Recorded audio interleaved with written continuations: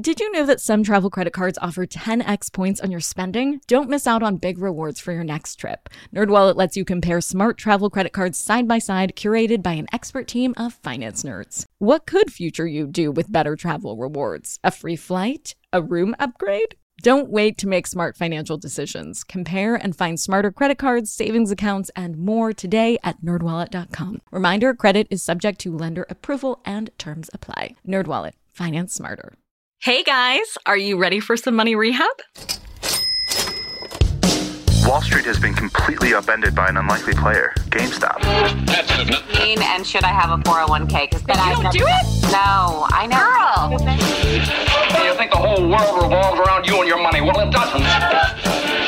Charge for wasting our time. I will take a check. Like a old school check. You recognize her from anchoring on CNN, CNBC, and Bloomberg. The only financial expert you don't need a dictionary to understand. Nicole Lapin. Okay, money rehabbers, here's today's question. Does size matter?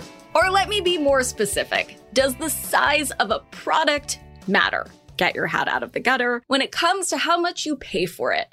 The answer is pretty obvious, right? It's a resounding yes. So then why are we getting less for what we're spending? Let me describe a scenario I'm sure has happened to you. You're treating yourself with your go-to bodega snack. Yes, everyone has one. And you open the bag and it's practically finished before you even started.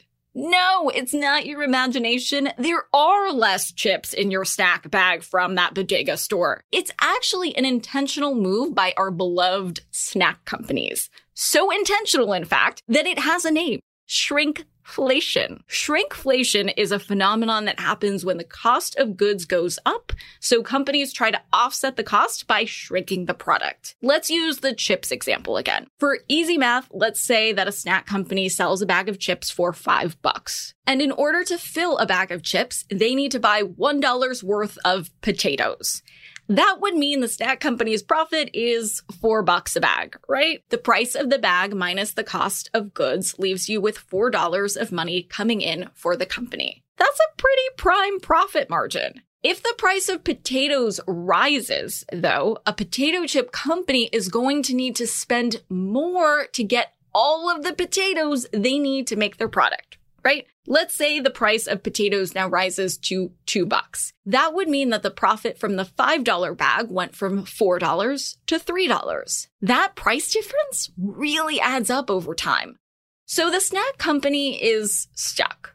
No company under any circumstances wants their profits to go down. So to keep their profit the same, the snack company could either raise their price to $6 a bag, so they still get a $4 profit margin, or they could still buy $1 worth of potatoes, which would mean that they would get half the amount of potatoes they used to receive before the price went up. Consequently, with half the amount of potatoes to work with, the snack company is going to need to put half the amount of potato chips in each bag, but will keep the $5 price tag. In other words, if a company wants to keep their margins the same in the face of higher costs of goods, they need to either raise the price to compensate for their increased costs, or keep the sticker price the same but deliver less. Even though it seems like a more complicated solution, with shrinkflation, companies are now choosing the latter strategy. The rationale is that you, the consumer, may not notice how much your favorite treat weighs,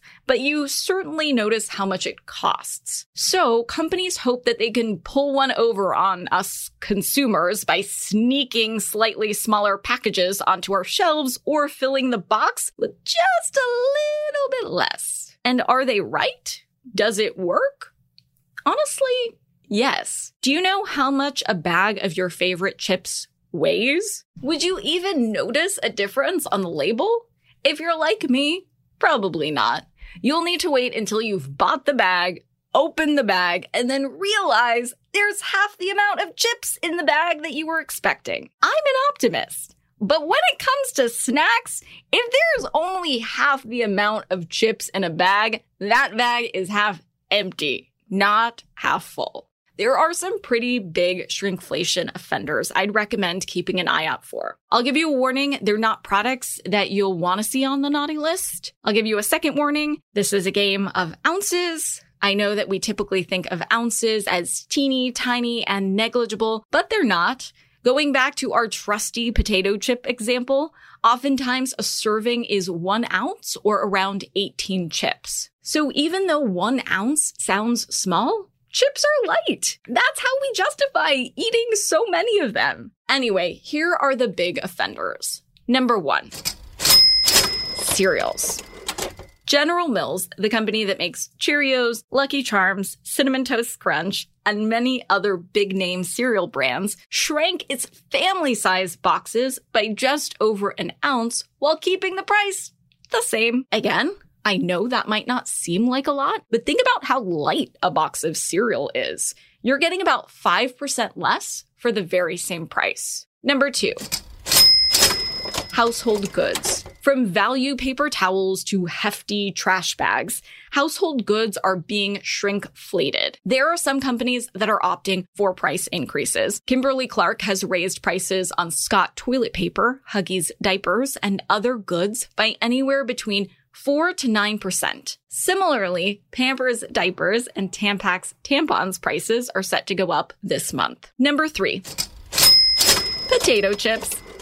Yep, my example before was not made up. It's real. The weight of Dorito products went down 1/2 ounce, and different Pringles flavors are different weights, but all cost the same. 5.5 ounces of barbecue Pringles, $1.53. 5.2 ounces of original Pringles, also $1.53. Number 4, chocolate. I know. I told you wouldn't like this very much. But yes, we're now getting less chocolate for the same price. And here on Money Rehab, we want more chocolate, not less. Hershey's, for example, is slimming down its chocolate kisses. And Reese's has also dropped some weight from the fan favorite peanut butter cups. Number 5, ice cream. I scream, you scream, we all scream for shrinkflation. Not so much. Tillamook ice cream reduced its size of ice cream containers from 56 ounces to 48 ounces while keeping the $16 price tag. That's almost a 20% reduction, though, of ice cream. I don't like it. And neither do you, especially when you need it most after a shitty day. Here's today's tip you can take straight to the bank. Buy your household goods in bulk now. All signs point to products being shrinkflated throughout the fall and winter. So get the most bang for your buck and go shopping sooner than later. Do it now so you can take out shrinkflation with the trash.